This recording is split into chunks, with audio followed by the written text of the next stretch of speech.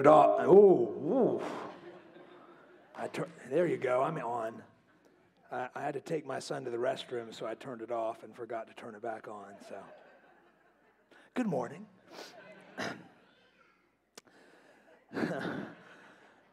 If you were with us last Sunday night for our members meeting, you might be surprised that there's not a portable baptistry over here already.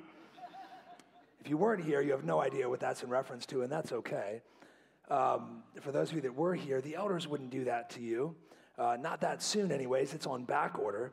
Just teasing, just teasing. I want you to know, I love this church. I really do. I love this church. I love you. And one of the greatest joys of my life is to gather with you every Sunday and to see your faces and to sing together and to teach God's word. Thank you for being a part of this family here. If you're not already in your Bibles at Matthew chapter 5, go ahead and turn there now to Matthew 5, verse 38, the passage that was read earlier.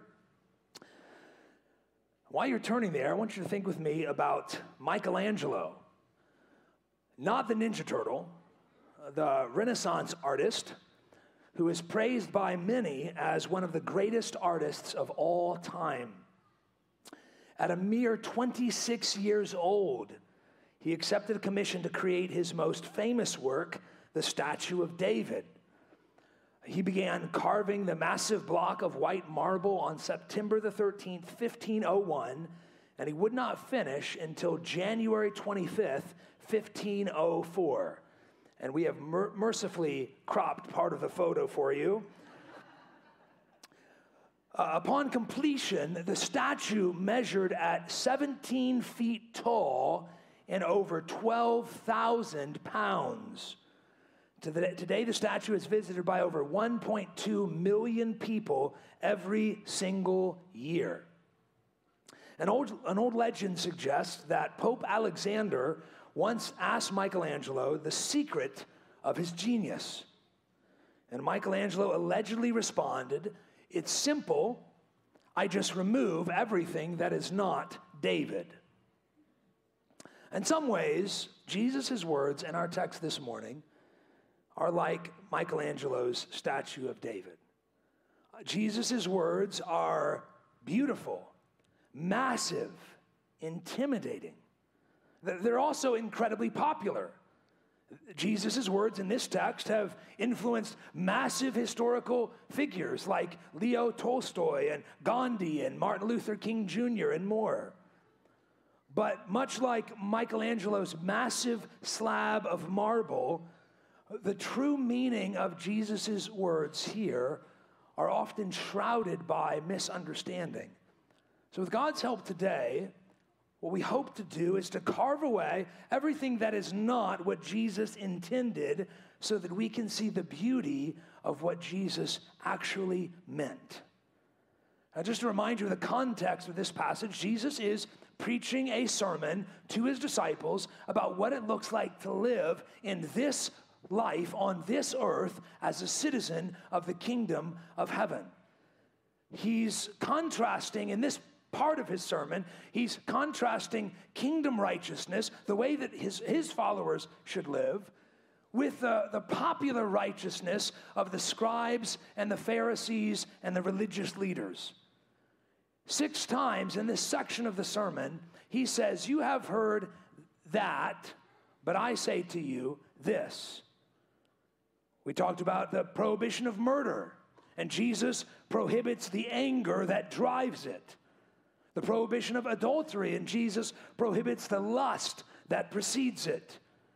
He looks beyond the provisions for divorce to the Creator's intention for marriage. He looks beyond the common thinking about swearing oaths to God's desire for his people to be truthful. And today in our text, Jesus looks beyond the law's teaching about justice in the community to how God's people should respond when personally mistreated. But before we can understand how we as God's people are supposed to respond when we're mistreated, we need to, like Michelangelo, carve away at everything that is not what Jesus intended in this text. So with God's help, we're going to look at four incorrect interpretations of Jesus' words here, and then we'll explain what Jesus does mean and apply it to our lives today. Let me read the text for us one more time, and then we'll begin. Matthew 5, verses 38 to 42. Jesus says, "You have heard that it was said, an eye for an eye, and a tooth for a tooth. But I say to you, do not resist the one who is evil. But if anyone slaps you on the right cheek, turn to him the other also. And if anyone would sue you and take your tunic, let him have your cloak as well. And if anyone forces you to go 1 mile, go with him 2 miles. Give to the one who begs from you, and do not refuse the one who would borrow from you." 4 incorrect interpretations before we look at what this text actually means for us today. Here's the first incorrect interpretation. Jesus is not contradicting the law. Some people would look at this text and imagine that Jesus is looking at the law of Moses and he's saying, we're done with that. That's wrong. I'm going to give you a new and a better way. Now, we've talked about how Jesus has fulfilled the law and how it does not apply to us as followers of Jesus in the same way. But Jesus is not here to contradict what Moses taught. You look at verse 38 and 39. You've heard it said, an eye for an eye and a tooth for a tooth. But I say to you, do not resist the one who is evil. The law Jesus references here is sometimes called the lex talionis. It's a Latin phrase that literally means the law of retaliation. And unlike some of the other passages we've looked at so far, Jesus here is actually directly quoting from the Old Testament. In fact, this phrase, eye for an eye, tooth for a tooth, is actually repeated 3 times in the Mosaic Law. In Exodus 21:24, in Deuteronomy 19, verse 21, and in Leviticus chapter 24, verses 19 and 20. Listen to Leviticus 24. If anyone injures his neighbor as he has done, it shall be done to him. Fracture for fracture, eye for eye, tooth for tooth. Whatever injury he has given a person shall be given to him.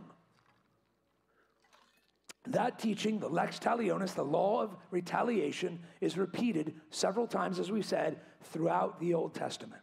So Gandhi and Martin Luther King Jr. both, when they approached this passage, they said something like this: an eye for an eye makes the whole world what? Blind. And so they come to a passage like this and they say, aha, Jesus, he's doing away with the law of Moses. He's contradicting, he's rejecting the logic of the law of Moses. That's not what Jesus is doing. The lex talionis, this law of eye for an eye, tooth for a tooth, was designed for the Israelite Jewish judicial system. So this was the law that governed how someone was to be punished if they harmed another person. So in other words, if you go and attacked your neighbor, there was a specific set of instructions for how the attacker should be dealt with in the law. This was designed to protect people from undue, harsh, cruel, and unusual punishment for committing a crime. So for example, a few hundred years before Moses and the Code of Hammurabi, listen to one of the penalties that would be given to someone for injuring a person. In the Code of Hammurabi, it says if a free man struck another free man, he paid a fine. But if a slave struck a free man, his ear would be cut off. That's the Code of Hammurabi. So different punishments based on your social class, based on your economic standing. The law of Moses comes along and says, no, eye for an eye, tooth for a tooth. The punishment should fit the crime. That's the principle of the lex talionis. That's the principle of the law of retaliation. Jesus is not here to undermine that principle for the court of law. What Jesus is doing is saying that you cannot apply that principle to your day-to-day interactions with your neighbor. In other words, in the court of law, it might be well and just for there to be an eye for an eye or a tooth for a tooth, but you don't get to decide that when your neighbor sins against you. See, by the time the Pharisees and the Sadducees and the religious leaders and the scribes are arriving on the scene, and they're here, they're the kind of religious leaders of the day, they're grown to be accepted. This way of thinking that if someone attacks you, you get to attack them back in kind. Jesus says no. Jesus says we do not have the authority to exact vengeance, to execute revenge. And one of the reasons why this is such a bad idea is because usually if you attack someone for attacking you, usually you ratchet it up, don't you? They hit me once, I'll hit them twice. This is why in movies like John Wick, you know, the main antagonist kills dozens and dozens of people because they killed his dog. Now, he shouldn't have killed his dog. But at some point, this cycle of revenge continues to get ratcheted up, and Jesus says no. So Jesus is not contradicting the Old Testament law. He's arguing about misapplying it. You can't apply a law that was given for the judicial system to your personal relationships with other people. That's the first misinterpretation. Second is that Jesus is not speaking absolutely. Jesus is not speaking absolutely. Most of you know that our family just almost a year ago finalized the adoption for our son Ezekiel. And one of the challenges of incorporating Ezekiel into our family has been his tendency to absolutize every commandment that he's given, every bit of instruction. So as we're teaching him English and he's struggling with his cleft palate and trying to get used to talking and all that sort of stuff, we were trying to teach him that he was allowed to say no. So there was a time we would tell him what to do, and he didn't think that he was allowed to say, no, I don't want to do that. So we would say, Zeke, do you want to go to your room? And he would say, yes. And we said, okay, go to your room. And he'd turn around and head towards his room crying. We said, Zeke, you can say no. You can say no, Mommy. I don't want to go to my room. And so then once we taught him that, every time we told him, or every time he wanted to say no, his answer was always, no, Mommy. He couldn't say Mommy, so no, Mommy. He thought, when we said, you can say no, Mommy, he thought no, Mommy was the word for no. He absolutized it. Just the other day, we were eating dinner together as a family, and we try to teach him manners, you know, and so when he responds to Dad, we try to teach him to say, yes, sir, or no, sir. And he says something, his mom asks him a question, and he says, no, sir. We say, no. With Mommy, you say, no, ma'am. And then Jonah says something to him, and he says, no, ma'am. It's like every single bit, it's like absolutizing every single law. And we're working with him on that. But we tend to do that when we read the Bible too. You know, it's easier just to turn every law into an absolute statement without looking at the intent behind it. We saw last week in our study of oaths how some denominations and religious traditions actually absolutize Jesus' teaching about oaths. And they say it's never okay to say an oath, so you can't be in the armed forces, you can't go and be, serve jury duty, you can't serve in civic office. But that's a misunderstanding of what Jesus here intends. If we took this commandment absolutely, it could have serious effects. Just look at verse 39 again with me. Jesus says, do not resist the one who is evil. Do not resist the one who is evil.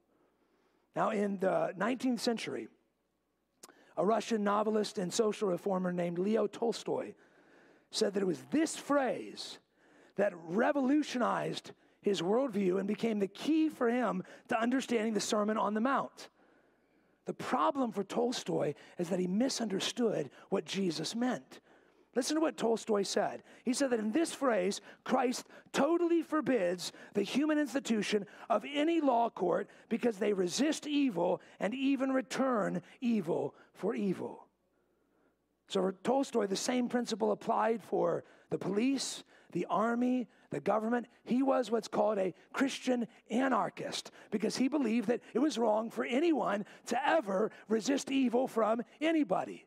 That's absolutizing Jesus' statement, turning it into an absolute rule. If we did that, if Jesus means here that we can never resist any evil anywhere under any circumstances, think about what we would have to do. Parents will not be able to discipline their children when they sin. And little kids, you might be tempted to say amen there, but your mom and dad are near you and they can hear it. You could not resist the devil when he tempts you. You couldn't resist bad theology. We couldn't resist sin in our own churches. We couldn't resist the powerful when they unjustly oppress the weak. Governments couldn't resist the evildoers in society. That's not what Jesus means. When Jesus says, don't resist the evil one, he's not making an absolute statement. He's referring to a specific type of evil. To misunderstand this, we would quickly become like the saint that Martin Luther described, who would let the lice nibble at him and refuse to kill them on account of this text, maintaining that he had to suffer and could not resist evil. I don't know about you, but when I see a housefly flying around in my house, I'm resisting that evil. And I praise the Lord for giving me victory over my enemies every time I put one to death. But to absolutize this statement, you would have to say you cannot resist any evil in your life under any circumstances. That's not what Jesus intends. Carve that misunderstanding away. He's talking about the specific type of evil of God's people being mistreated.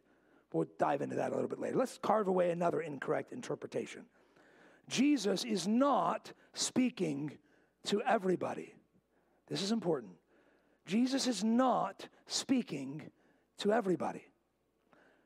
Imagine if we took the words in this text and we applied it to what's going on in Ukraine.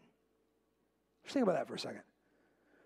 Should Ukraine refuse to resist the land-grabbing advances of a power-hungry dictator? Should the Ukrainian ground for themselves, as Jesus preached that sermon? You're here, you're listening, and maybe there's some things that are helpful for you, but if you're not a follower of Jesus, primarily, this is not for you. What you need is not teaching on how to respond to your enemies. You need Christ. Here in this sermon, Jesus' primary audience is the Christian. That's most of us in this room. He's talking to you. Let's carve away one more misinterpretation. Jesus is not speaking exhaustively. He's not speaking exhaustively. At first glance, you might read this passage, you might say, man, there's not a lot here that really applies to me, right? I mean, some of you have probably never been slapped on the right cheek. My wife slaps me on the left all the time, but never on the right. Or probably none of you have been sued for your tunic, and you probably don't own a cloak. Most of us haven't been forced to go a mile, military notwithstanding. The rest of us, nobody's forced us to go a mile.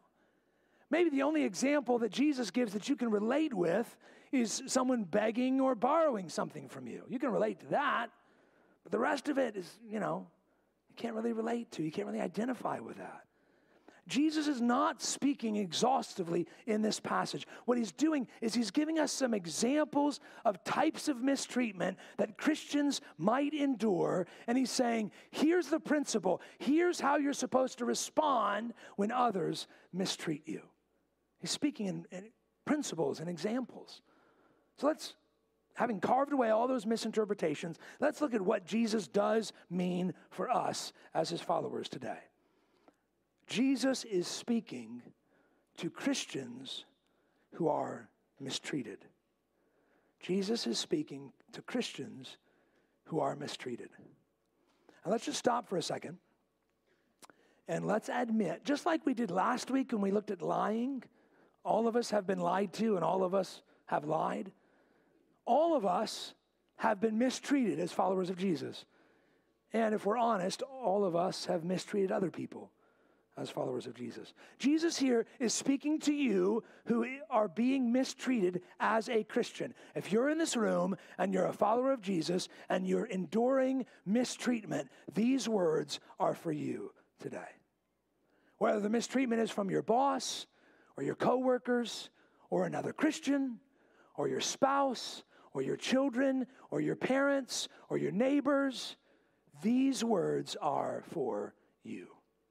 Jesus is speaking to Christians who are mistreated. Here's the big idea I want you to get from the passage. Christians should respond to personal mistreatment with grace. Christians should respond to personal mistreatment with grace. Now, I emphasize that word personal because here there is value and dignity and glory in standing up for the mistreatment of someone else. Okay? Someone else around you is mistreated. It's wise and good often for you to stand up for them. That's right. But I'm talking about when you're mistreated. When you personally, Christian, are mistreated, how are you supposed to respond? The answer is with grace. So Jesus gives us 4 illustrations of types of mistreatments that Christians sometimes endure. There's a slap, there's a lawsuit, forced labor, and the loss of property. And these 4 illustrations, I want you to notice 4 upside-down values of the kingdom of God. If you're a Christian, this is for you. If you're a Christian, you should, number 1, value your offender more than your honor. You should value the person offending you more than your own personal dignity and honor. That's the principle behind verse 39. Jesus says, if anyone slaps you on the right cheek, turn to him the other also. And Jesus is not arguing against self-defense here. He's not saying, if someone comes up and slaps you in the face and tries to pick a fight with you, right? They're trying to beat you up or rob your house or hurt your family that you can't defend yourself. He's not saying it's wrong to have a safety team to protect your church in the unlikely event of an attack. He's not saying that you can't have a gun to protect your home or a security system. He's not saying, hear me, he's not saying that a wife or a child has to endure the physical assaults of an abusive husband or father. He's not saying that. Sister, if you find yourself in that position, Jesus is not telling you to turn the other cheek if your husband is abusing you. That's not what this is about. You'd understand that. He's talking about insult. It's significant that Jesus talks about someone slapping you in the right cheek. Now, in that day, most everybody would only use their right hand. Their left hand was considered unclean, and usually a slap was a backhanded slap. And so you're slapping someone in the right cheek with the back of your right hand. This was not an attempt to attack somebody. This was not an attempt to injure someone. This was an attempt to insult another person. This is one of the biggest insults that you could have, to have someone come up and strike you in the face. Jesus says, in that instance, when you are being insulted, do not insult back. In fact, it would be better for you to receive double the insult than to strike back and insult the person that's insulting you. Value your offender more than your honor. Nick Ripken, in his book, The Insanity of God, gives a really powerful example of this kind of love.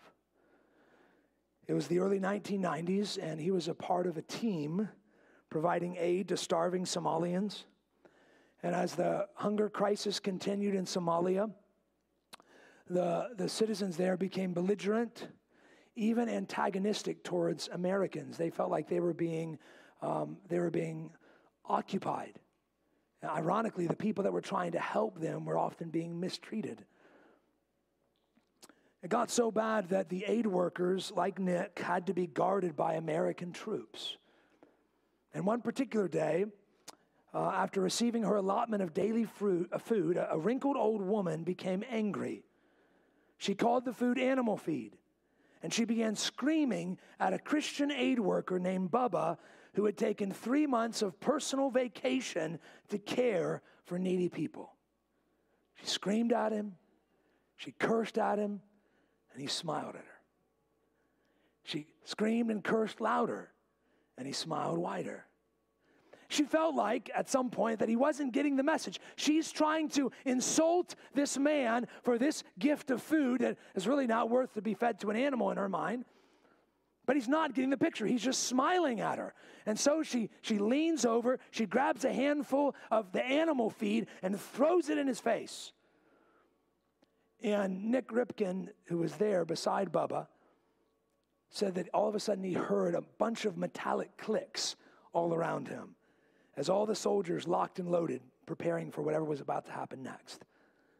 And everybody watched to see what Bubba was going to do.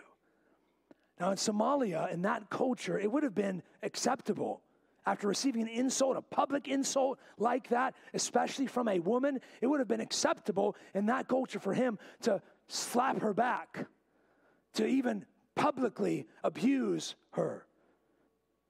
But Bubba wiped the grit out of his eyes. He looked at her, smiled, and sang, "You ain't nothing but a hound dog, crying all the time." And all of a sudden, everybody breathed a big sigh of relief. The woman angrily walked away, and Bubba continued to serve those around him.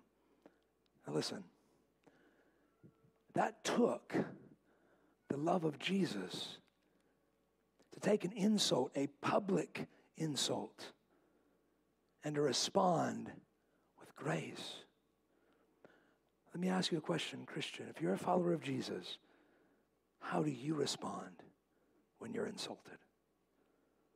When someone assaults your character, your work ethic, the way you relate to your wife and children, someone falsely accuses you, someone makes fun of you for being a Christian, when someone makes fun of something about you, when they insult you, how do you respond? Do you respond with grace? Or is your first instinct to bow up and lash back? Jesus says when we're mistreated, we're to turn the other cheek. We're to love those who are offending us more than our own honor. Is that you, Christian? Let me just stop for just a second here, church, and just say, we've got to learn how to do this with each other. We're going to have a hard time doing that in the world if we can't even respond that way amongst brothers and sisters. Let me ask you a question, Christian, member of this church, has anyone in this room, you don't have to answer out loud or point, has anyone in this room ever insulted you? If you say, no one's ever insulted me here, you probably don't know people well enough yet. You're probably one of those folks, and I love you. You come in real quick on Sunday and leave real quick and don't really hang out long enough to get insulted. If you hang out here long enough, you're going to get insulted. You're going to be insulted by somebody, and you're going to insult somebody. How are you going to respond in that moment? Give them the silent treatment? Gossip to somebody else? Lash out back at them? Or love them more than your own honor, your own dignity? That's the first upside down value of the kingdom. Second, not only do we value our offenders more than our honor, Christians should value peace more than possessions. You should value peace more than possessions. Look at verse 40. And if anyone would sue you and take your tunic, let him have your cloak as well. And Jesus is not saying that you should let other people rob you blind. He's not saying it's wrong to lock your doors or have a security system or a safe.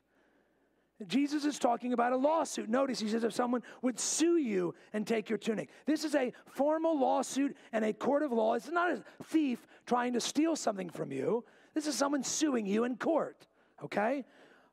But it's interesting and important to notice the articles of clothing that Jesus mentions here in this passage. He says if someone's trying to sue you for your tunic, what's a tunic? This would be the softer fabric that was worn as kind of like an undershirt. This would be really valuable for many people. And then the cloak would be even more valuable. Cloak was an outer garment, and it would be your blanket at night. Some folks, if it was warm, they would roll it up as their pillow. The cloak was really valuable, and most people only had one cloak. In fact, it was so valuable that in the Mosaic law and the law of Moses, your cloak was actually protected by law. Can you imagine that? An article of clothing protected by law. It was. Look at on the screens at Exodus 22, verses 26 and 27. If ever you take your neighbor's cloak in pledge, you shall return it to him before the sun goes down, for that is his only covering, and it is his cloak for his body. And what else shall he sleep? And if he cries to me, I will hear, God says, for I am compassionate. So in a lawsuit, your cloak couldn't be legally required. Right? If someone's suing you for your tunic, the law protected you from them taking your cloak. That was protected by law. And yet, Jesus comes along the scene and he says, listen, value peace with your neighbor so much that you'll be willing even to forfeit what is protected by law for the sake of peace with your neighbor. This is similar to what Paul says in Romans 12. Repay no one evil for evil, but give thought to do what is honorable in the sight of all. If possible, so far as it depends on you, live peaceably with all. Beloved, never avenge yourselves, but leave it to the wrath of God. For it is written, vengeance is mine, I will repay, says the Lord. Is that the way we live, Christian? Are we willing to forego even our beloved, treasured possessions if that's what it takes to have peace with our neighbor? Are we willing to do that? The family feud between the Hatfields and the McCoys lasted for over 30 years. It's steeped in American lore. Although the origin of the feud is disputed, many believe that the war began with a dispute over the ownership of a Razorback hog. That's West Virginia for you. No offense, any West Virginians. We know we love you. We love you all. Razorback hog, and that causes this feud that leads to 30 years of fighting and over 60 deaths. That makes sense in the world. It shouldn't make sense for Christians. It shouldn't make sense for Christians. Follower of Jesus in this room, you ought to treasure peace with your neighbor as far as it depends upon you more than your stuff. Do you treasure peace that much? Again, we've got to be willing to do this even among ourselves, right? We're going to have a hard time doing it out there if we can't do that in here. How much does it matter to you to be at peace with a brother or sister in this room that you're at odds with? Are you willing to forego what you feel is owed you, what you feel you deserve? Or will you, must you insist on your rights? Are you willing to let go so that you can have peace? Listen, if you're a follower of Jesus, you can value peace more than possessions if you really believe that none of this lasts forever anyways. Jesus is going to say a little bit later in the sermon that not to lay up for yourselves treasures on earth where moth and rust corrupt and thieves break in and steal, but lay up for yourselves treasures in heaven. Listen, everything that you own is going to burn. Everything. But the people in your life are going to live forever. Lost or saved, they're going to live forever somewhere. If you really believe that, it ought to be a little bit easier to say, you know what, they're going to live forever. This stuff is not. And if peace requires me letting go of this to love this person, then I'll do it. I'll do it. Followers of Jesus, kingdom citizens, Christians, should value peace more than possessions. Number 3, we should value our oppressors more than our freedom. Value your oppressor more than your freedom. Verse 41, and if anyone forces you to go 1 mile, go with him 2 miles. Now remember, Jesus is speaking during a time that the nation of Israel is occupied by the Roman Empire. And Roman law allowed soldiers to force a civilian to carry his cargo for up to 1 mile.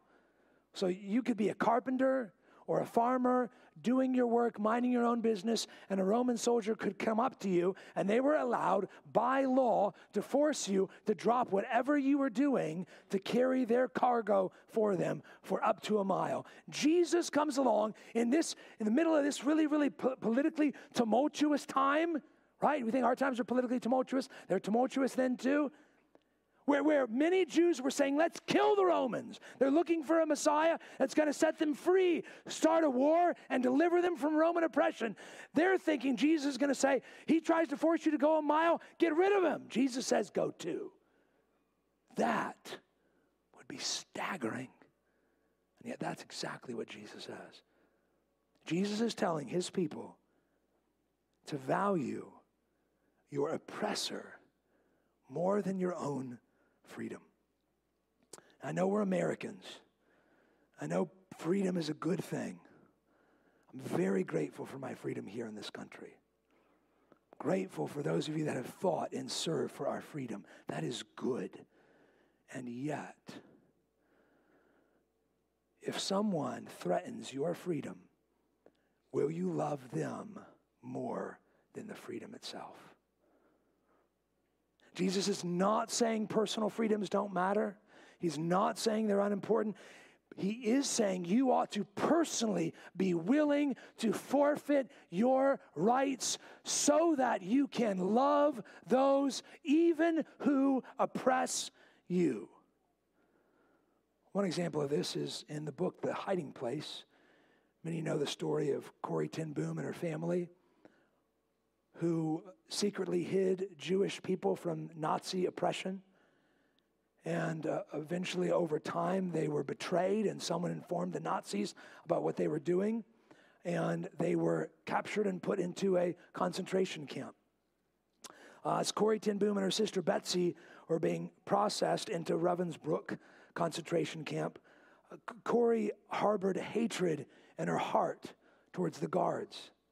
If you've read the story, you remember the harsh and cruel and shameful treatment that Corrie and her sister endured as they were processed into that concentration camp. Things that were common for Nazis in that day. Corrie hated these soldiers. She hated these guards. But her sister Betsy said, if people can be taught to hate, they can be taught to love. We must find the way, you and I, no matter how long it takes. One night, Corrie was in her bed and she couldn't sleep. The thing that kept plaguing her thoughts was the man that had betrayed them. Because of this man, they were here in this horrible, God-forsaken place. Because of this man who betrayed them, she was separated from her father and the rest of her family. Her father would eventually die, as would her sister Betsy. And she's lying in bed that night, unable to sleep. And she says to her sister, doesn't it bother you what he did? Don't you feel anything? And Betsy said, oh yes, Corrie, terribly. I felt for him ever since I knew. And I pray for him whenever his name comes into my mind. How terribly he must be suffering. Over time, through her sister's example, and as God worked in her heart, Corrie was able to love even her oppressors. But her story is raw. You read that story and you read a woman who's struggling with real hatred towards those who are oppressing her. And as the gospel penetrates into her heart, she is eventually freed to love. But it's not easy. It's not easy. Let me ask you, Christian, are you willing to love even those who might oppress you? Are you willing to love them? Are you willing to go the extra mile with them? Once again, listen to me. You can do this, Christian. You can value oppressors more than freedom if you really believe that you're the one that's really free. Your oppressors, they're enslaved. They think they're free. They're not. You're free. And the worst that your oppressors can do to you is set you free forever into the presence of Jesus Christ. And what your oppressors need more than anything is to be liberated from sin. And that liberation only comes by grace through faith in Christ. And you know that, Jesus. Show him. Show them that love. Tell them. Love them anyways. Are you willing to love your oppressors and value them more than your own freedom? Number 4. Value your neighbor's well-being more than your own. Value your neighbor's well-being more than your own. Look at verse 42. Jesus says, "Give to the one who begs from you, and do not refuse the one who would borrow from you."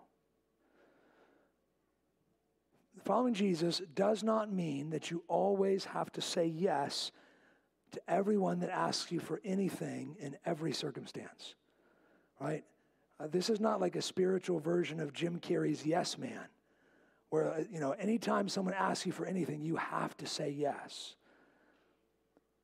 And yet, I think Jesus would call us to say yes a lot more than we do. I think Jesus would call me to say yes a lot more than I do. In a sermon on this text, John Piper offers, I think, a helpful illustration to think through the nuances of this command. He says, imagine that you want to give to a poor neighbor down the street. She's on welfare. She has 6 kids. She doesn't have a washing machine. To go to the laundromat down several streets over is a huge burden for this mom. You know what? I can't even imagine going to the laundromat with 6 kids. That sounds like a nightmare to me. It's a huge burden. You want to buy her a $600 washing machine. You're not that well off either. You don't just have $600 lying around. So you save for a little bit. And finally, you've got enough money to bless this single mom and buy her a washing machine. You got your $600 out from the bank, and you go to buy her a washing machine, and you come across a homeless man, and he says, "I really need $600. Would you please give me something or anything?" Do you have to give to that man? Or can you say no so you can give to the woman? I don't think what Jesus intends here is that we have to say yes to every single request. What he is saying is there ought to be something in us that values our neighbor's well-being above our own. We are quick to lend towards our neighbors, to give, to sacrifice for them and for their well-being. So whose well-being matters more to you, Christian? Yours or your neighbor's? Are you willing to love and give and serve those that ask of you? When we carve away at all the misconceptions in this passage, we see a beautiful call to show grace even when we're mistreated. But those who have eyes to see should see something more. In this passage, we see a portrait of Jesus himself.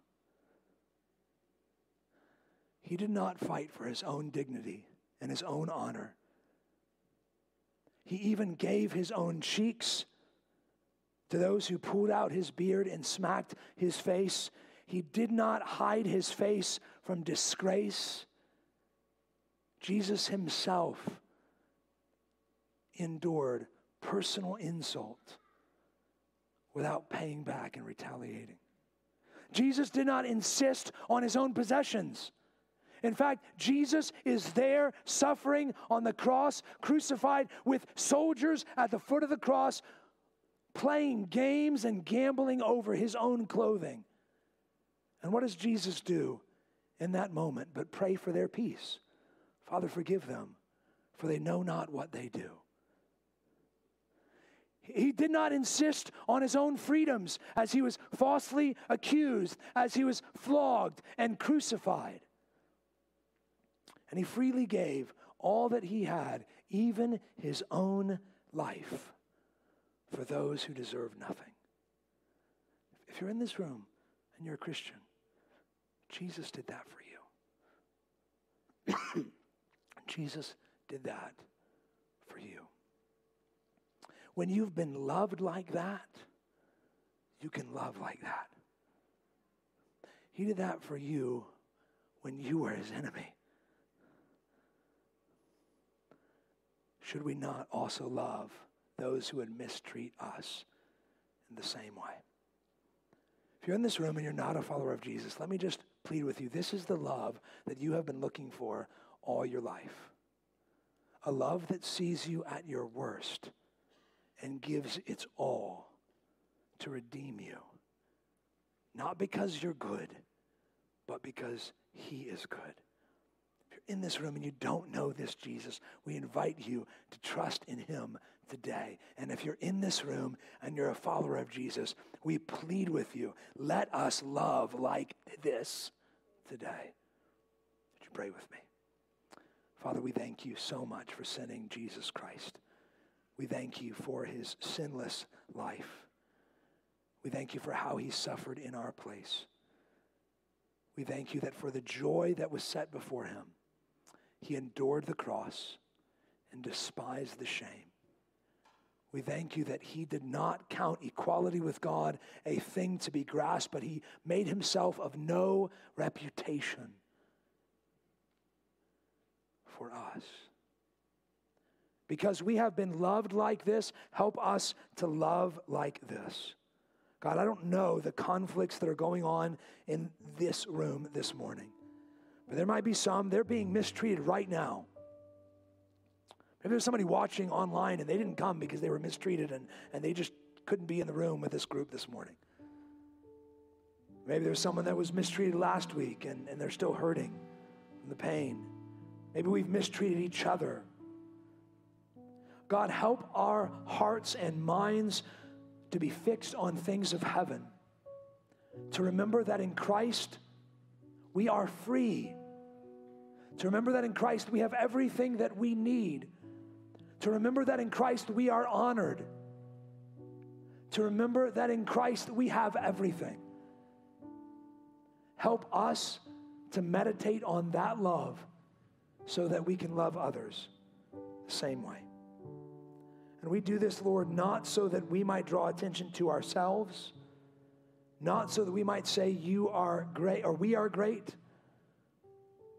but may we do it to say we love because he first loved us. And because we've been loved like this, we can love like this. In Jesus' name, amen. Just stand with me as we sing together.